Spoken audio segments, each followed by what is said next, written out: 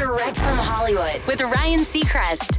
Jonah Hill signed on to play one of the most iconic and influential counterculture rock stars of all time, the father of jam band's Grateful Dead frontman, Jerry Garcia.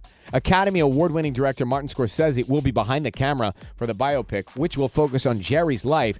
The Grateful Dead got started in San Francisco in the 1960s as the musical heart of the hippie movement, exploding there at the time, but went on to become one of the most successful touring acts in history, with arguably the most devoted fan base music's ever seen, called Deadheads, who often toured the country following the band to every single show. The Dead played all the way till 1995 when Jerry died. But the other members have since gone on to keep touring, most recently with John Mayer stepping in to play lead guitar in Jerry's place as Dead and Company.